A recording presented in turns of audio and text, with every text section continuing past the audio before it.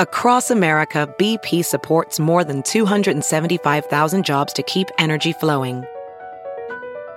Jobs like building grid-scale solar energy in Ohio and producing gas with fewer operational emissions in Texas. It's and, not or. See what doing both means for energy nationwide at bp.com/investing in America. Have you heard you can listen to your favorite news podcasts ad-free?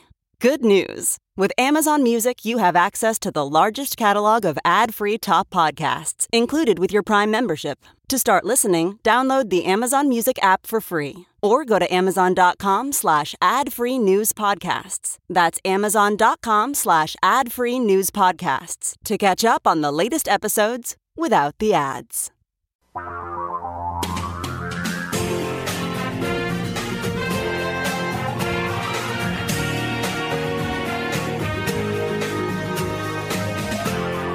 This is the Thom Hartmann Program.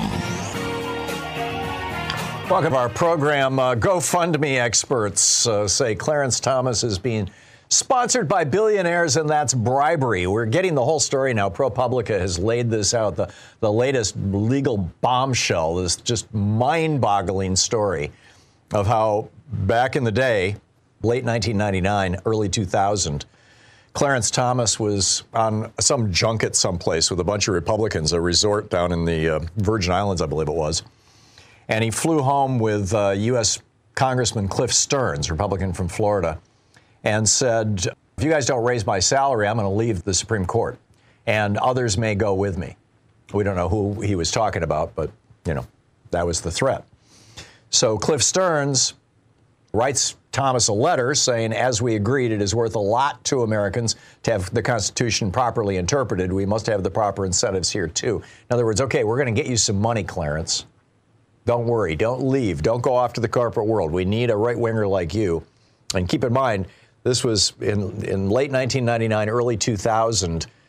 Who was president then? Bill Clinton. Bill Clinton was president all the way up until January of 2001. So through the entire year of 2000, and of course all of 1999, Bill Clinton was president. And Clarence Thomas was saying, if you don't give me money, I'm going to leave the Supreme Court. And that meant that the conservative majority on the court, which was 5-4 at the time, would become a conservative minority. And this is why the billionaires jumped in and started pouring money down Clarence's throat. Oh, you want your kid to go to a very expensive prep school? We'll do that. Oh, you want your mother to own her house and have it repaired and fix up the neighborhood? We'll buy a couple other houses down the street and fix them up so that your mother's place looks nice. We'll do that. Oh, you want to go with us on yachts in Indonesia and all around the world on our, multi-100-foot mega yacht? You want to fly on our private plane? We can do that. No problem, Clarence. Oh, you want a $250,000 bus? We'll buy that for you. It's incredible. In fact, people are saying it's bribery. I would say it was blackmail or extortion. Clarence Thomas was basically saying, if you don't give me money, I'm going to make a decision that will flip this court to the left. I don't know why nobody is pointing that part of it out. Just line it up with the Clinton presidency, and suddenly it makes perfect sense. This is a big deal. And it's all about partisan control of the Supreme Court. Meanwhile, speaking of control, the good men of Texas, and some women, do not want women getting abortions. So far, 4 counties in Texas have passed travel bans saying that if you transport a woman through our county on the way to an abortion, then anybody can sue you for up to $10,000. Lubbock, Cochran, Mitchell, and Goliad, should be Gilead, right? Goliad counties in Texas. And now, and Odessa, a population of 117,000, and Little River Academy, a town of 2,200, have also passed similar policies. Amarillo now with 200,000 residents, the home of Matthew Kacsmaryk, by the way, the anti-abortion judge. Amarillo is now considering it. Back in November, State Senator Nate Johnson, a Dallas Democrat, had introduced legislation that would have prohibited cities and counties from putting into place these pregnancy travel bans. But, of course, it never even got a hearing, much less a vote, because Republicans control the Texas legislature. Be interesting to see if they still do after next November. But this is what's going on in Texas. Meanwhile, across the nation, Republicans are trying to prevent people from putting abortion legalization ballot measures on the ballot in state after state. They've already lost in Kansas, Kentucky, Michigan, and Ohio. Probably most spectacularly in Ohio, although the Kansas loss was also got a lot of publicity. So in those 4 states, we have had ballot initiatives go on, and in every single case, the pro-abortion side or abortion rights side won by large numbers. Nobody's pro-abortion, but people are pro-abortion rights. So now you got some pushback. Students for Life is, for example, is going to persuade people not to give organizers the signatures they need in Arizona, Florida, Nevada, and Missouri. They're out there telling all their people, be alert, look out for signature gatherers, tell people don't sign those damn petitions. Additionally, quote, anti-abortion groups in Arkansas, Florida, Nebraska, and South Dakota are using a similar approach. The Nebraska Catholic Conference, for example, is urging its members to not only refuse to sign, but also to hamper canvassers' efforts to get signatures from others. What do? Tackle them to the ground? Sit on them? Invite them into your house and have, tea and cookies with them for a half hour and debate abortion? I mean, how do you hamper them? I don't know, but the Catholic Conference in Nebraska thinks they got it figured out. Arkansas's Republican Attorney General, quote, this is according to Politico, quote, recently rejected the name and ballot title of a proposed constitutional amendment to restore abortion rights, saying it was misleading, contradictory, and possibly redundant. So if we can find a technical reason to keep it off the ballot, we'll do that too. Likewise, Florida Voice for the Unborn leader Andrew Chevelle, quote, said his organization has deployed 50 captains across the state to pass out flyers in English and Spanish urging people not to sign these petitions for abortion rights and set up a website where people can report sightings of abortion rights canvassers and alert local pro-life advocates in the area to counteract the pro-aborts, they call them. So, okay, there's a guy collecting signatures down the street. Go take care of him. What are you supposed to do? Shoot him? Like I said, tackle him to the ground? I mean, what are they proposing? They're inquiring minds want to know. Meanwhile, I have a geeky science for you. This is just great news. The Dutch, they're into bicycling. There's 21,747 miles of bicycle paths in the Netherlands. 21,000 miles. I mean, I thought Portland was a big deal because we've got, 400 miles, Sean, of bicycle paths here in Portland. Goes all the way around the city, through the city, just all over the place. Never intersect a street or very rarely. But 21,000 miles. And what have they done now? They're putting solar panels on these bike paths. The bikes are not so heavy that they damage the solar panels. I mean, they're specially made solar panels. They've got a rough surface on them so you get traction. They're made with glass, just heavily tempered glass that lets through the light, and they are generating millions of watts. Right now, they are generating 148 megawatts of power per hour. I believe this is what it is, WP/M squared. The new paths are 148. The old paths are 160 megawatts a year of renewable energy in its first year, helping to supply the Dutch grid. 160 million watts of power. We could do that here. I mean, we don't have quite the bike paths. We could certainly do that here. Down in Florida, they are trying to outlaw the pride flag from schools, universities, and all state and local government buildings. The way that they're doing this is there's already a prohibition of political mentions. In other words, you can't have in a state building, you can't have a DeSantis for president sign, or in a school, you can't have a Bush for president, whatever it may be, Biden for president. You can't do that because, these are supposed to be politics-free zones. So what they're saying with this legislation, it's been introduced by Republican State Representative David Barrero. This is the second time he's tried to ban the gay pride flag from public areas in Florida.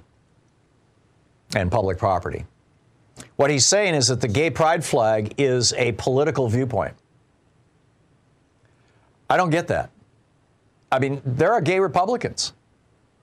There are gay conservatives. There are gay fascists. There was a gay black guy who got called the N-word and the F-word at this new Turning Point USA, Charlie Kirk's group.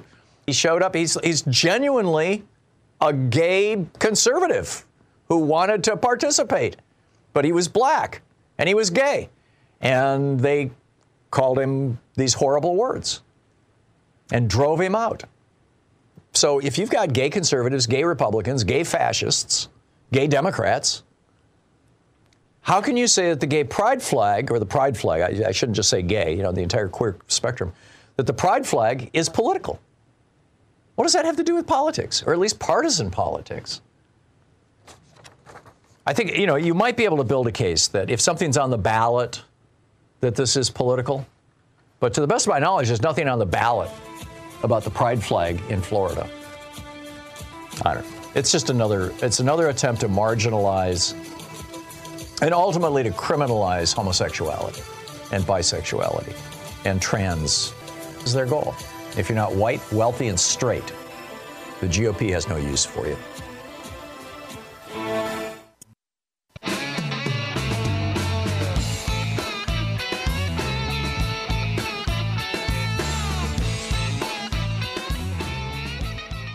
Billionaires are bankrolling judges' luxury travel. This from levernews.com. David Sirota's newsletter. Andrew Perez actually wrote this piece, and it's really worth reading. Share a couple paragraphs from it with you.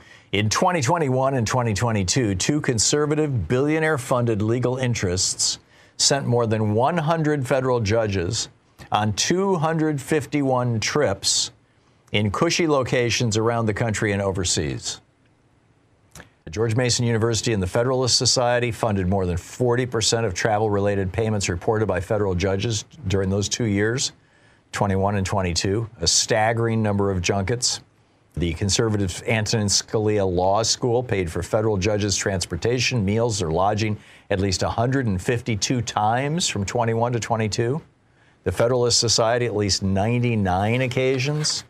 Caroline Coney, president of the progressive watchdog group Accountable U.S., said it's no surprise that Leonard Leo's Federalist Society and the Scalia Law School are now key hubs for conservative judges to score free luxury trips and unusual perks, undermining judicial integrity and contributing to plummeting public trust in our courts.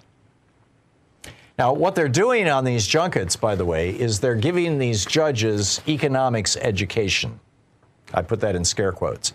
And the reason why is because a lot of these judges are overseeing cases that have to do with business and billionaires that come before them. And so they want the judges to be pre-prejudiced to look at the world from the point of view of the billionaires and the big corporations. The researchers who came up with this review of these judges, this was done by researchers at Columbia University and the Toulouse School of Economics and ETH Zurich.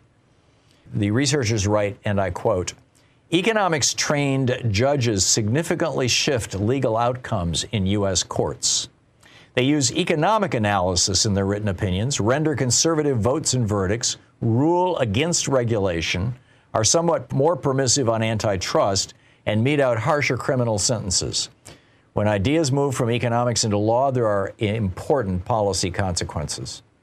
They have taken these judges to places like Naples and Destin, Florida, Maui, Hawaii, the mountains of Colorado and Montana, luxury resorts in the United Kingdom and in Italy. The fancy resorts, this is from Georgetown law professor Fredrickson. She said, if you look at their agendas, they work for an hour or two a day, and then they have study time in the afternoon where they go and they study, where they could also, no doubt, be hitting golf balls. It ends up being a very slanted educational program. It's the only one that's going, and it's awful nice to hang out at the beach and think about antitrust law. I remember years ago, I had a friend, his name was George Than. He was a physician in Los Angeles. He's since passed away. This was in the 80s. And George had pitched an idea to me. He was like, he was always being invited by drug companies to go to faraway resorts and, for a weekend, and all they'd have to do is attend like a 1-hour presentation on this drug, and the drug company would fly them first class to Maui or first class to Manila or Bangkok or whatever, and put them up in a fancy hotel and take care of all their needs for a couple of days or a week. And then, when they came home, they were expected to prescribe that drug like crazy. And at the time, Louise and I owned a travel agency, and George said, why don't we start a company to offer these seminars to doctors, only do real actual seminars rather than just drug company sponsored stuff, because they're required to get these continuing education credits. I don't know if judges, we never did it, by the way, we just talked about it. I don't know if those judges are required, like many lawyers are, to have continuing education credits, on a year-to-year basis to maintain their accreditation or their law status or their bar status or whatever. I just don't know. But this is the sort of thing that is happening. And the group is constantly shipping judges all over the country. In 2021-22, the Federalist Society reimbursed judges travel to Arizona, California, Florida, Illinois, Indiana, Iowa, Kansas, Kentucky, Massachusetts, Michigan, Nevada, New York, North Carolina, Pennsylvania, Tennessee, Texas, Utah, Virginia, Washington State, and Washington, D.C. And Fredrickson said the whole thing is troubling. And yeah, I would say so. And this is where it gets really interesting. For example, Chief Judge Jeffrey Sutton of the 6th U.S. Circuit Court of Appeals, he was a George W. Bush appointee. He listed 42 of these trips just in the year 21 to 22, more than any other federal judge. GMU's Antonin Scalia Law School sent him to Padua, Italy. The Federalist Society sent him to Alabama, Arizona, California, Illinois, Kansas, Michigan, Utah, Virginia, and Washington, D.C. Another judge, Judge Chad Riedler, who was appointed by Trump in 2019, listed 24 reimbursements, 20 of which were provided by GMU and the Federalist Society. So how are these judges ruling? Well, earlier this year, Sutton, this is the guy who took the most reimbursements, 42 just in 1 year.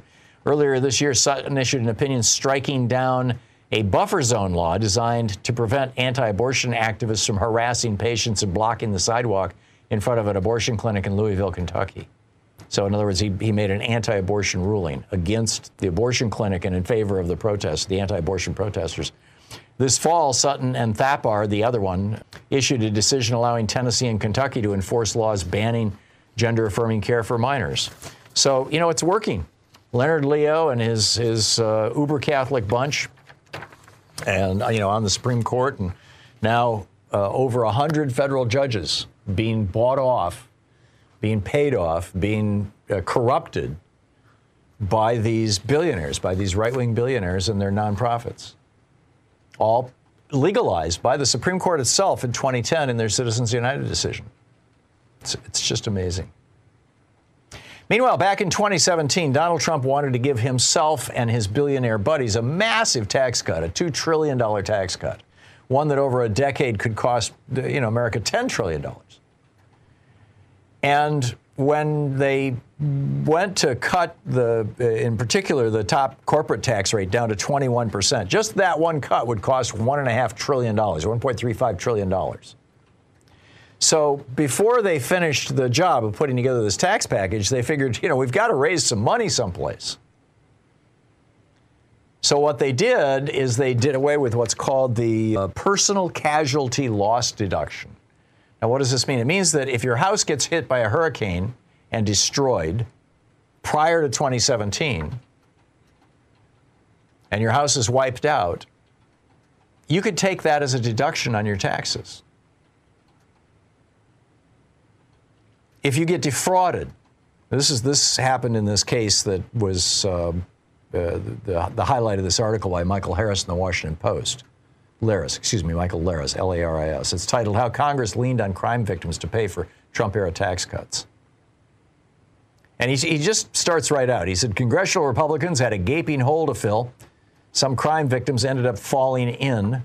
To find savings to cover some of the cost of deep tax cuts in 2017, Republican lawmakers scaled back or eliminated many itemized deductions that targeted specific groups of taxpayers, including those that help crime victims like Florida retirees Susie and Dennis Gomas. In a succession of scams tied to a pet food operation called Perfectly Raw, the couple was defrauded out of nearly $2 million. the person who defrauded them, turns out it was their daughter, is serving a 25-year sentence for this. So they lost $2 million. So they tried to take a tax, under normal circumstances, if you lose all your savings, your life savings, you get to take a tax deduction. Well, U.S. District Judge Tom Barber, in a July decision, who was appointed by Donald Trump, ruled that, astonishingly, the couple has to pay federal income tax on the stolen money. He cited the Tax Cuts and Jobs Act that Trump signed in 2017, which temporarily repealed deductions for losses from storms, fires, earthquakes, and theft. These things that are called casualty loss deductions. And they were suspended from 2017 through 2025 for average people like you and me to pay for the tax cuts for the billionaires like Donald Trump and his buddies on the in the White House and in his cabinet. I mean, he had Betsy DeVos, he had Wilbur Ross, he had a bunch of billionaires in his cabinet. This one couple that they're talking about in this story, they paid hundreds of thousands of dollars to the IRS in taxes to cover the $2 million that was stolen from them. Now that it's stolen, it was their retirement money. It was presumably like an IRA or something. Now that it's stolen, it's considered distributed, and now they have to pay taxes on it. It was a cash grab, says Leslie Book, a Villanova University law professor. It was in the fine print, outlined in the Republicans' objectives. Basically, let's shift the tax burden here away from the billionaires who keep the Republican Party alive and onto the backs of average Americans who got screwed by scam artists. That's literally what they did. And it's going to be this way for the next 2 years, till the end of 2025. Thank you, Republicans. This is the Thom Hartmann Program. Thank you, Donald. That's so kind of you to screw America that way. I'm saying sarcastically, obviously. Hey, it's Kaylee Cuoco for Priceline. Ready to go to your happy place for a happy price? Well, why didn't you say so? Just download the Priceline app right now and save up to 60% on hotels. So whether it's Cousin Kevin's Kazoo Concert in Kansas City, go Kevin, or Becky's Bachelorette Bash in Bermuda, you never have to miss a trip ever again. So download the Priceline app today. Your savings are waiting. Go to your happy place for a happy price. Go to your happy price, Priceline. Welding instructor Alex DeClaire knows VR training platforms like Forge FX help students master their skills. There's a big learning curve with welding. Virtual reality simulates that exact muscle memory that they need. Learn more at meta.com/metaverseimpact.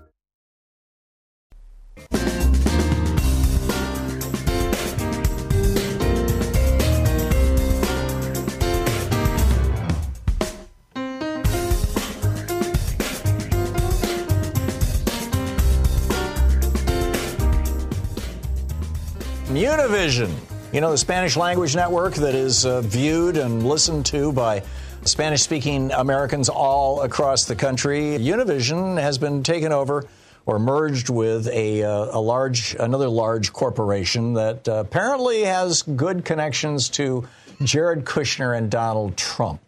Back in 2020, Donald Trump had referred to Univision as a leftist propaganda machine and a mouthpiece of the Democrat Party. But, then they got bought out. Donald Trump hosted a trio of Univision executives at Mar-a-Lago and did an hour-long Univision interview, which was very, sir, may I brush your teeth for you? Can I shine your shoes? Can I kiss your butt, please? It was that kind of an interview, hour-long interview. Jared Kushner was there in the room with the executives and the interviewer, who knew which side his bread was buttered on. Democrats had already bought ads to run in Nevada, Arizona, Pennsylvania, and Florida on Univision during that hour-long Trump interview, which is going to play in prime time in the evening. They had already bought ads to essentially rebut it. And there was going to be an interview with a Biden spokesman. They didn't even invite President Biden. Instead, there was going to be Biden's Hispanic media director, Maca Casado, who was going to respond to things that Trump said in the interview. And Univision, after meeting with Donald Trump and Jared Kushner, Univision, and keep in mind, the Democrats had already paid for these ads. Univision said, sorry, we're not going to run your ads. And we're not going to run the interview with the Biden guy. We're just going to run Trump, with our kiss his ass interview, and that's it, because we're now in the bag with the Republicans. This is nuts. The concerns were first raised on November 22nd when Univision took the unusual step of interrupting programming to cover Trump's Mar-a-Lago campaign announcement live. When Biden gave an October 19th primetime address on Israel and Ukraine, the network cut away. Right. Nicole in Ashland, Oregon. Hey, Nicole, what's on your mind today? I have to say, I just love your show. Thank you. Brilliant. Since Vitalik Buterin introduced Ethereum, when he did so, he said that this could also be used for voting and for direct participation because there are records of everything, and it's fairly safe. The whole blockchain technology, yeah. And, why not use this? I think we could use this for direct democracy, like a tricameral legislative body. I think the American people are so hungry to know that what they want is going to be enacted. Mm-hmm. And we could introduce it in smaller local county areas and get people familiar with it. I'm told by people who work in voting that they use it for military, but they don't mention it because people are afraid of the technologies. Right. But I think that it could I think it would bring voters the peace of mind. I think we could bring more transparency into government. My concern is that you're not addressing the core of the problem. The reason why Americans are not getting what they want is not because we're not voting enough. It's because the Supreme Court has allowed big corporations and billionaires to buy our legislators. They've legalized bribery. Right. I'm completely with you that, voting technology can be improved, and there's a lot of things we can do, and blockchain may play a role in it. But the real problem, the reason why people feel like they're not getting out of government what they want, is because they're not. And they're not because our government has been bought and paid for, and that is happening because the Supreme Court legalized the process. And that's really where I think we should be focusing our attention. Nicole, thank you for the call. It's very thoughtful. Jake in Elizabeth, Pennsylvania. Hey, Jake, what's on your mind today? I was just curious as to why people aren't, at least the public types people, aren't simply referring to Donald Trump as a bad-tempered 3-year-old. I think they're starting to, Jake. Chris Christie's been singing this song for a while. Yeah, it seems to me like they're a little late. Yeah, 7 years late. I agree. 7 years late. Yep, but he's anybody that's ever raised kids, they know that attitude. Oh yeah. He really is the spoiled brat of our time. I mean, you're absolutely right, Jake. Thanks a lot for that. That's great observation. Sean in Stamford, Connecticut. Hey, Sean, what's on your mind today? I remember in the 1990s where two of our local TV stations here in New York would run news stories about health and how crossing the street could be dangerous to your health. And it culminated in one where it goes, brushing your teeth can be dangerous to your health. And this triggered a huge response nationally. Like, what the was that? Mm-hmm. And it caused all this mass confusion. Uh-huh. It was like, I stopped paying attention because of that. Because health is so crucial, and yet they're running these paranoid stories every 2 days or so. Yeah. It was insane. And then I remember back in 2005, I was going to take a trip out to Los Angeles with my girlfriend. And a friend of ours did this whole rant about what Los Angeles news would sound like. It goes, breaking news, so-and-so just woke up. We get there, we turn on the news the following morning, we're watching Good Day Los Angeles, and guess what? It was exactly what he did. Oh, really? It was personality driven. Well, it's a town that is. I mean, Los Angeles. An awful lot of the economy of Los Angeles is based in the movie industry and the television industry, the drama industry, as it were. So it's not a surprise that that's heavily covered. I think your larger point, though, is to the fact that news isn't talking about news anymore. They're talking about celebrity scandal and gossip. Is that the main point? Exactly, yeah. And then, as my friend Alyssa Simmons said to me years ago, who's from Long Island, she goes, "The news is stupid." Yeah. Yeah, well, sadly, that is what has happened. We've seen a real dumbing down of the news. Most news stories are now written with an 8th grader ability to read in mind, maybe 8-year-old. Yeah. David in Woodland Hills, California. Hey, David. Thank you, Guru. According to Conversations with God, there is no Satan, there is no hell, God is all things, and therefore all places are heaven. We're in heaven right now, that room in heaven called the relative universe, where good cannot exist without evil, up cannot exist without down, and the only hell is not knowing that. Because if everyone knew that, everyone would treat each other far better.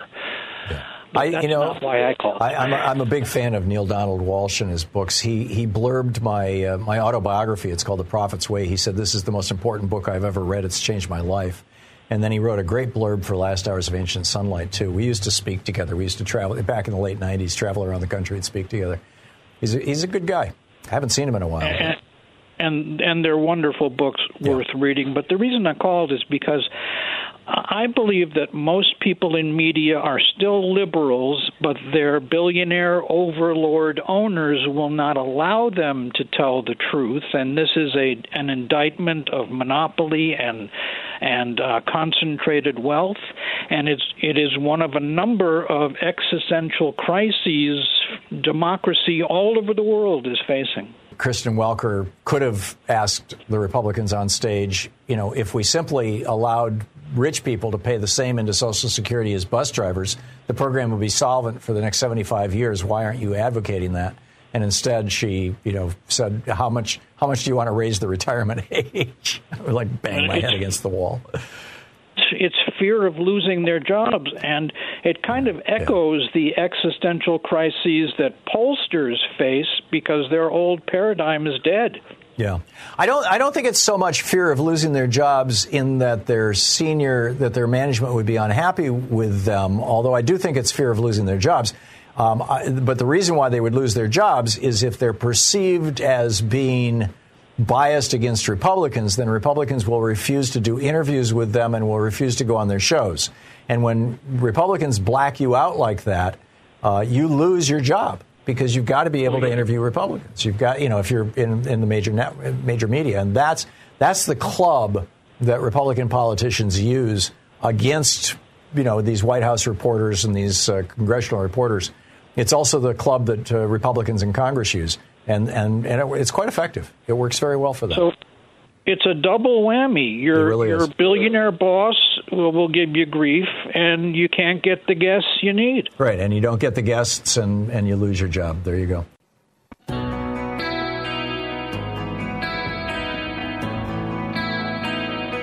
Bob in San Jose. Hey, Bob, what's up? Real radio stations in the 50s and 60s had news departments, and they actually covered local news. And early 80s, yes. Yeah, but there was a parallel thing that was happening, and I think you missed that, and that is that the possibility of replacing a network which used rented telephone wires with a satellite dish not much bigger than a patio umbrella, and a one-car garage-sized building next to a tower could eliminate almost all of that staff. And you could literally have the automation in the 90s, have local commercials that were fed by telephone lines into the automation, otherwise have the whole thing remote-controlled and mostly satellite-distributed programming. Yeah, one of my brothers in the 90s got one of those satellite dish antennas for his backyard, and it was amazing. I mean, you could see European television and stuff. Is that what you're talking about? That's what I'm getting at, was the cost. That was before cable, actually, or as cable was just beginning, really. Yeah, but the cost of program distribution went way down, and paying a high monthly fee to the AT&T or their counterparts went away. Right. And so it was possible, and once the ownership cap was removed, to eliminate almost all of the people. Yeah, that's a good point. The staffing became very close to zero for many of those radio stations. Now look at what happened, and this one will make your hair stand on end. there's a town called Minot, North Dakota, and this is a large Air Force base. There was a railroad train track through there, and they had a derailment of tank cars. They cracked open. It looked like fog. There was a cluster of 6 radio stations run by a company I won't name, and totally on automation. There was no one there. Oh, that's right. It was a chlorine leak, wasn't it? It was some kind of poisonous gas? It was anhydrous ammonia. Ammonia, that's right. The point is, it looked like fog, and it was dangerous, and no one was able to tell the audience to stay in their houses. Yeah, those were Clear Channel. That was a Clear Channel pod there. Yeah. No, I remember that well. And it really was a kind of a bellwether, a warning sign for all of us. Bob, thanks for the call. You're well informed. Appreciate it. Ophthalmologist Dr. Strauss has seen firsthand how the metaverse is helping surgeons practice the procedures to treat cataracts. Cataracts are the primary cause of avoidable blindness. He works with a virtual reality training platform developed by Fundamental VR and Orbis International to help surgeons develop the muscle memory they need. The result? More confident, capable surgeons. And even more importantly, patients who can see. Explore more stories like Dr. Strauss's at meta.com/metaverseimpact. As you write your life story, you're far from finished. Are you looking to close the book on your job? Maybe turn a page in your career? Be continued at the Georgetown University School of Continuing Studies. Our professional master's degrees and certificates are designed to meet you where you are and take you where you want to go. At Georgetown SCS, the learning never stops, and neither do you. Write your next chapter. Be continued at scs.georgetown.edu/podcast. This is the Thom Hartmann Program. Our book today in the Thom Hartmann Book Club is Flipped, How Georgia Turned Purple and Broke the Monopoly on Republican Power by Greg Bluestein. And this is from Chapter 1. It's titled, WTF Happened. After President Trump's victory in 2016, Democrats in Georgia were angry and ready to channel that fury into political energy. Georgia House Minority Leader Stacey Abrams had spent a lifetime preparing for just this moment. The daughter of United Methodist ministers, Abrams grew up grounded in activism. She remembers boycotting a local Shell gas station as a child to protest the oil giant's ownership ties to apartheid South Africa. As a teenager, she started a spreadsheet that meticulously charted each of her career goals, including a run for president as early as 2028. While a student at Spelman College, the famed historically black institution in Atlanta, she led protests after the Rodney King verdict and challenged Atlanta Mayor Maynard Jackson, the trailblazing first African-American man elected to lead a major southern city, to work harder to help poor people of color. At Yale Law School, she worked at a legal clinic while writing the first of what would be a string of romance novels under a pen name. After a stint working for a prestigious Atlanta law firm and as deputy city attorney, Abrams won a State House legislative seat and dedicated herself to becoming a political force, not by backslapping her way through the halls of Georgia's Gold Dome, but by focusing on changing her party's direction from the inside out. But if there was a defining story of her youthful foray into politics, it was the regrettable high school trip to the governor's mansion for a reception for valedictorians. It was one she spoke about to her friends in quiet moments and later on the campaign trail to roaring crowds. Her family's car had broken down before the dinner, and Abrams and her parents had to take a bus to the formal event in Atlanta's most elite neighborhood. While her peers drove up in expensive rides, Abrams and her parents walked the winding driveway to the big black gates surrounding the estate. When they arrived at the guard station, a security guard glanced at Abrams' mom and dad and then back at her. "This is a private event," she remembers him saying. "You don't belong here." Abrams' incensed parents soon had him regretting his words with a tongue lashing, and they were eventually allowed into the reception. But that moment from 1991 would be seared in her memory. She didn't recall meeting the then Governor Zell Miller that day or celebrating with other elite high school students from across Georgia. What she did remember was that an agent of the state attempted to block her entry to the governor's mansion by insisting that she didn't belong there. In early 2017, she had that story in mind as she began putting the finishing touches on a soon-to-be-launched campaign to convince voters that she belonged in Georgia's top office.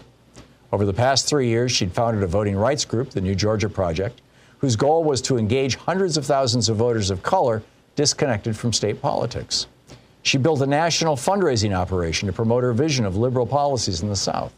She helped transform her often warring Democratic colleagues in the Georgia House into a more effective fighting force. And she assembled a team of aides and advisors to help burnish her national profile and not so quietly make senior party officials aware that she was running for governor with or without their support. To some in Georgia's political class, though, Abrams was known as a behind-the-scenes operator, knowledgeable in the nuances of legislation and skilled at picking apart Republican talking points, and not as a fiery orator who could energize the masses. Sure, she had proven that she could impress wealthy donors in closed-door meetings, but many in Georgia were scarcely familiar with Abrams' name, let alone her ability to motivate Democrats. While Georgia Democrats lacked a clear leader after years of demoralizing defeats, Abrams had been one of Trump's most outspoken critics in Georgia. His surprise White House victory gave her the chance she needed to funnel Democratic outrage into results and cement her claim as the leader of the party's resurgence. On a weekday afternoon in January 2017 in downtown Atlanta, not far from the spot where baseball legend Hank Aaron belted his 715th home run, a crowd of 500 or so activists, politicians, and onlookers gathered at a union hall. A former beauty queen angling to run for office wore a sparkling sash. Haggard parents turned campaign leaflets into makeshift coloring books to keep their little ones occupied. Once and future candidates crammed into rows of plastic folding chairs arrayed under fluorescent lights. A hush descended over the room as Abrams delivered her vision of how Democrats could win Georgia. Over the course of about 15 minutes, she spoke of mobilizing liberals by promising expanded access to health care, promoting a more equitable economy, and a push to register and then engage overlooked Georgia voters.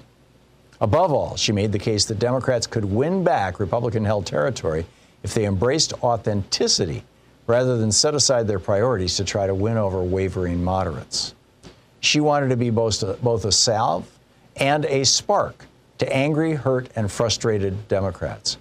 She promised them there was a tangible path to flipping Georgia, that resistance was not futile. Like her or not, many of Abrams' fellow Democratic lawmakers saw her as a no-nonsense leader capable of navigating the messy mashup of compromise and the shrewd triangulation of power under the Gold Dome. To her most loyal supporters, she was a prophet of voting rights. The book is Flipped: How Georgia Turned Purple and Broke the Monopoly on Republican Power by Greg Bluestein. Tony in Long Island, New York. Hey, Tony, what's on your mind today? I'm sure you heard about Mehdi Hasan and how MSNBC decided to can his show. Yeah, he was probably the last. I was very disappointed in that. I was extremely disappointed. You have people like Rachel Maddow, who was built up by Keith Olbermann. She gets $31 million a year to show up one day a week. You get Chris Hayes 4 days a week. He's getting like $15 million. And if you get the two or the three of those people who would stand up and say, "Listen, don't fire this guy," they would actually hold on to him or give him a nighttime spot. I mean, what we don't know is what was really going on in the background. I mean, I've been inside that industry. In fact, there was a moment in time where the head of programming over there at MSNBC had brought me and Ed Schultz in for interviews. And basically, Ed Schultz, they got rid of him too. Yeah. Well, but they picked Ed because it was Phil Griffin because basically I was like, I will not sign a contract that says I don't have editorial control over my own show. And Phil Griffin, that's right. Yeah. Yeah. So there may be a backstory there that you don't know about. It could be that the ratings sucked. I don't know. I doubt it, though. It certainly looks to me like Mehdi Hasan was just a little too edgy for MSNBC, and I think that's unfortunate. I thought he brought a really important perspective and an absolute brilliant mind to his program.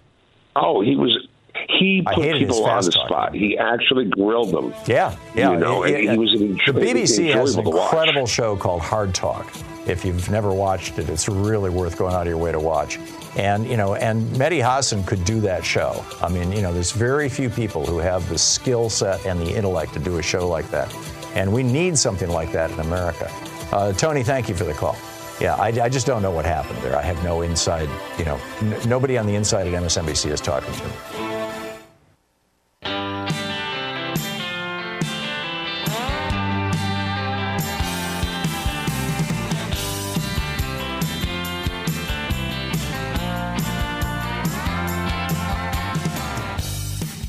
Marie in Atlanta, Georgia. Hey, Marie, what's on your mind today?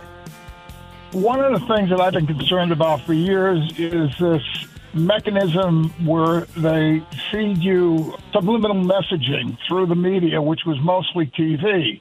Right. They would flash images and then turn up the volume on the commercials so your auditory is busy and your subconscious picks it in.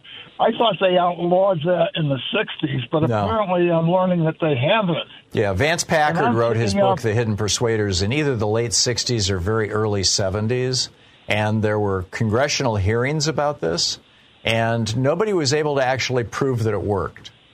There was, in Packard's book, he cited a study that suggested that flashing a picture of popcorn on a screen in a movie theater drove up popcorn sales. But then, and that study made that claim. It was true.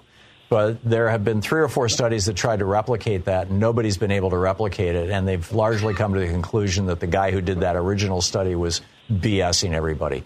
So, that's why it never got outlawed, because it doesn't work. All right. That answered, because the comments I'm getting, it's whole language that they're using. They're using the same words all the time. Now, that's a form of subliminal suggestion, Paul.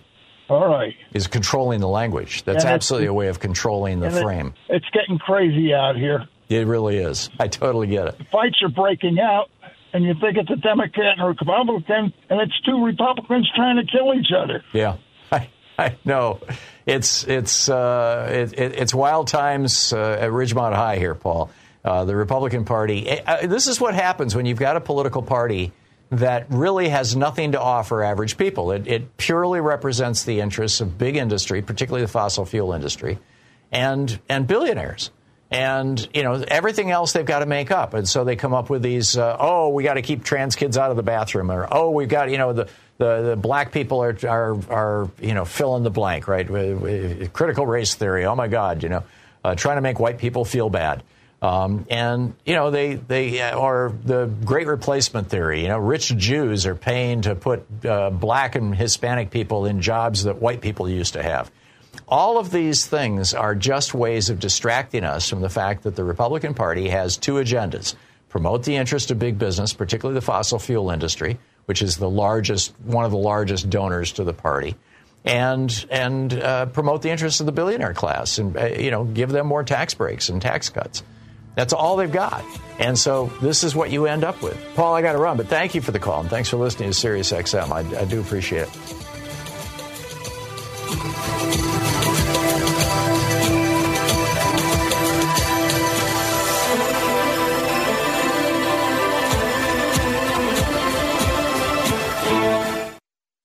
Deva in Okemo, Oklahoma. Am I saying it right? I want to remind your listeners, if they really want to understand how the Republican Party got into the media business, they've got to go to YouTube, type in how my dad was brainwashed.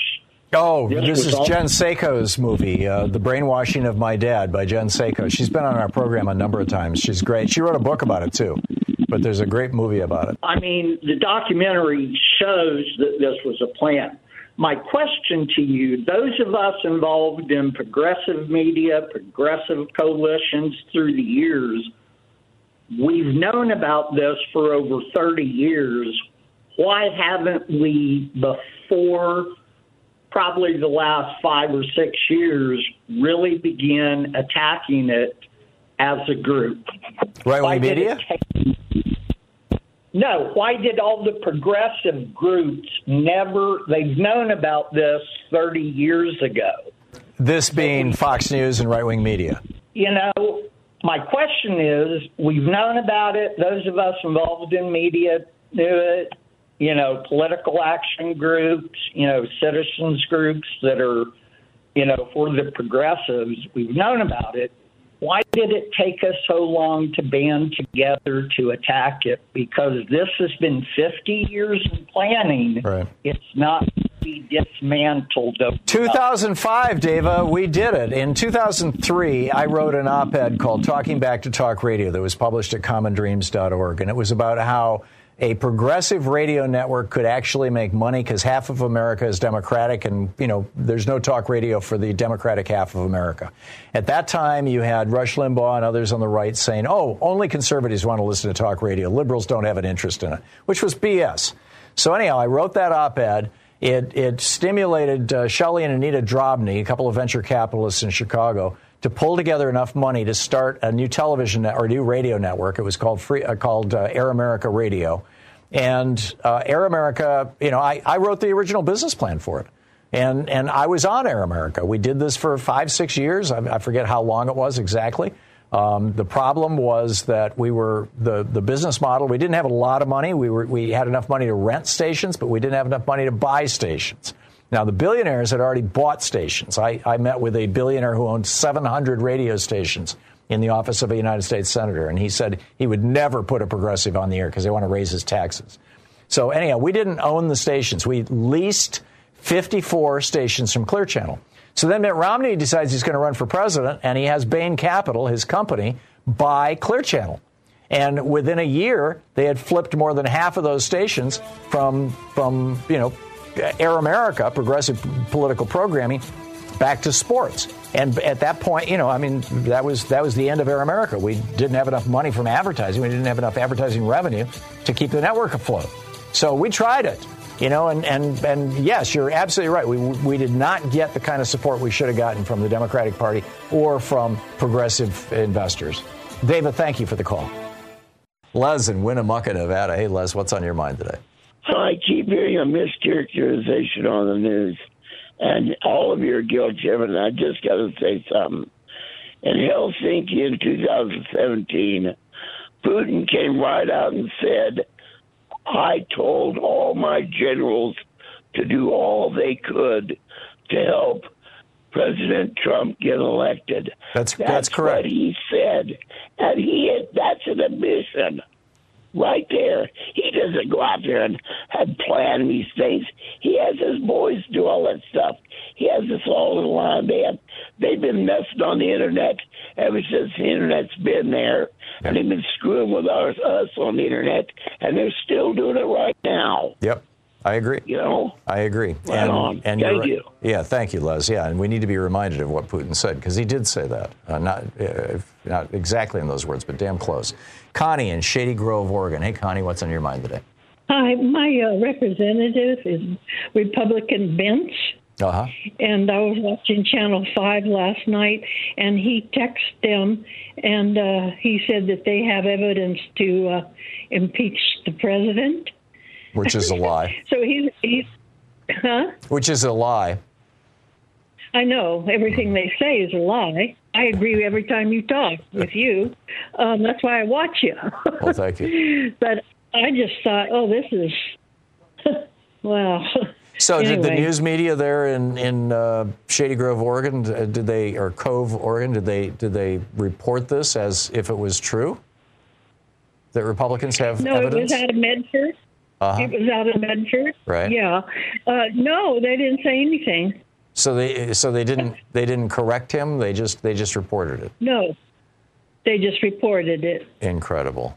This is what Republicans rely on, is that the media will not point out their lies when they lie, because the media are afraid of losing connections. They're afraid of if you have to have guests in order for your radio or television program to work, and that's the case with many of these news operations, you have to have guests, then those guests have power over you, and that's what's going on. Connie, thank you very much for the call. It's one of the reasons why I don't depend on guests on this show. I frankly don't care what most of these people think of me. I'm just going to come on the program every day and tell my truth. And, people disagree with me, that's fine, but I just can't imagine being terrified that if I talk back to a Republican, he'll never come on my program again. Oh, my God. You're listening to Thom Hartmann. Jim in Orchards, Washington. Hey, Jim, what's up? My theory is about how to circumvent our government entirely by having really good polling systems and then putting all these major topics on the referendum so that people can vote on them. And I don't care whether it's abortion, gun control, the border, all of these particular things could be voted on by the public and circumvent people, the minority Congresses and Senate. And that's a big one. And then guns, you should have local armories in all cities so that all automatic weapons and things like that are checked in and checked out. And the border, there are so many things about the border of creating a whole thing for these border people in Southwest United States. And I mean using bunker buster bombs and creating lakes and making the water potable and all of these things that I've advocated for 30 years. And, and I just want to toss it out to you. Okay. There's a lot there. Well, there's a lot more that I could talk about. But I'm guessing you're right. Mm-hmm. Jim, thank you. Some thought-provoking questions or ideas, I guess. Burby in Chicago. Hey, Burby, what's on your mind today? Hi, Tom. Love your show. First-time caller. Thank you. I just want to say, thank you, that we Americans, we must get outraged and angry to the point that we take to the streets, boycott businesses that are in bed with Republicans. What we're doing is waiting to see what they're going to do. Then we'll react. We need to do something more than wait to see what they're going to do. We're the ones following the rules of the law. We don't realize that there will be no rules and law or constitution once these people get power again. That's right. These people, I mean, Republicans. That's what they're saying. So, Burby, instead of working on boycotts and things that can be dicey and difficult and in some cases don't even get noticed, only a little more than half of Americans who are qualified, who are eligible to vote, even register to vote. And of the people who are registered to vote, only about half of them actually vote. I may be slightly exaggerating those numbers, but it's basically our primary elections are typically decided by fewer than 10% of the people, and our national elections are decided by roughly half of the people who are actually eligible. So it seems to me that if you're concerned about all these things, and I share your concern, that the single most effective thing you can do right now and between now and November of next year is to help everybody make sure that they are registered to vote. And, I mean, you live in Illinois. They're not going to be purging your vote. But if you have friends who live in red states, make sure that every month they are double-checking their voter registration, because the the secretaries of state in these red states, these Republican secretaries of state, are aggressively purging people from the voting rolls. I mean, they purged 20 million people off the voting rolls in the 2 years leading up to the 2020 election. They are aggressively doing that. So that's the big work we have, Burby, in my opinion.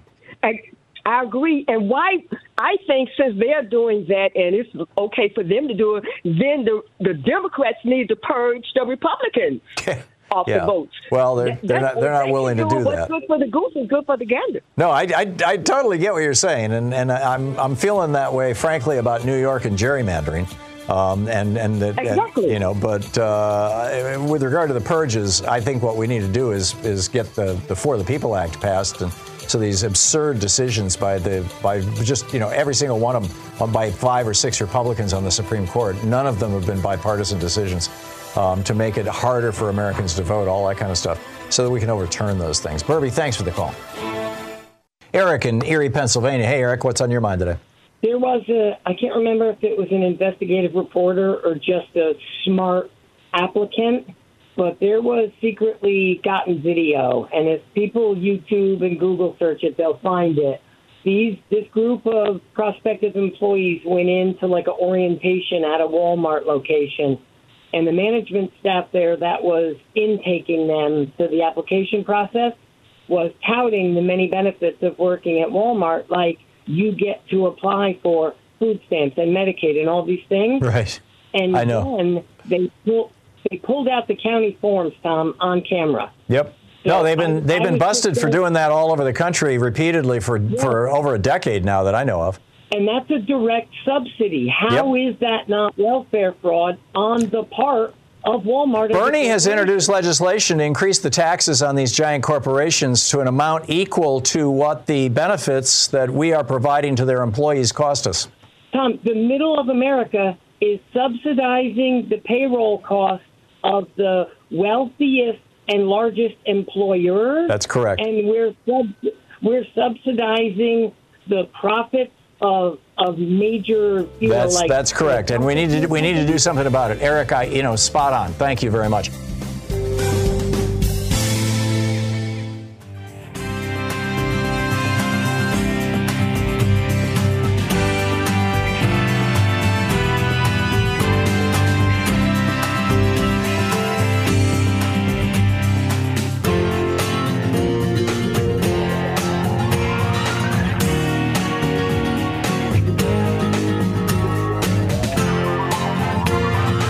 Been listening to Thom Hartmann. For audio and video archives, visit thomhartmann.com.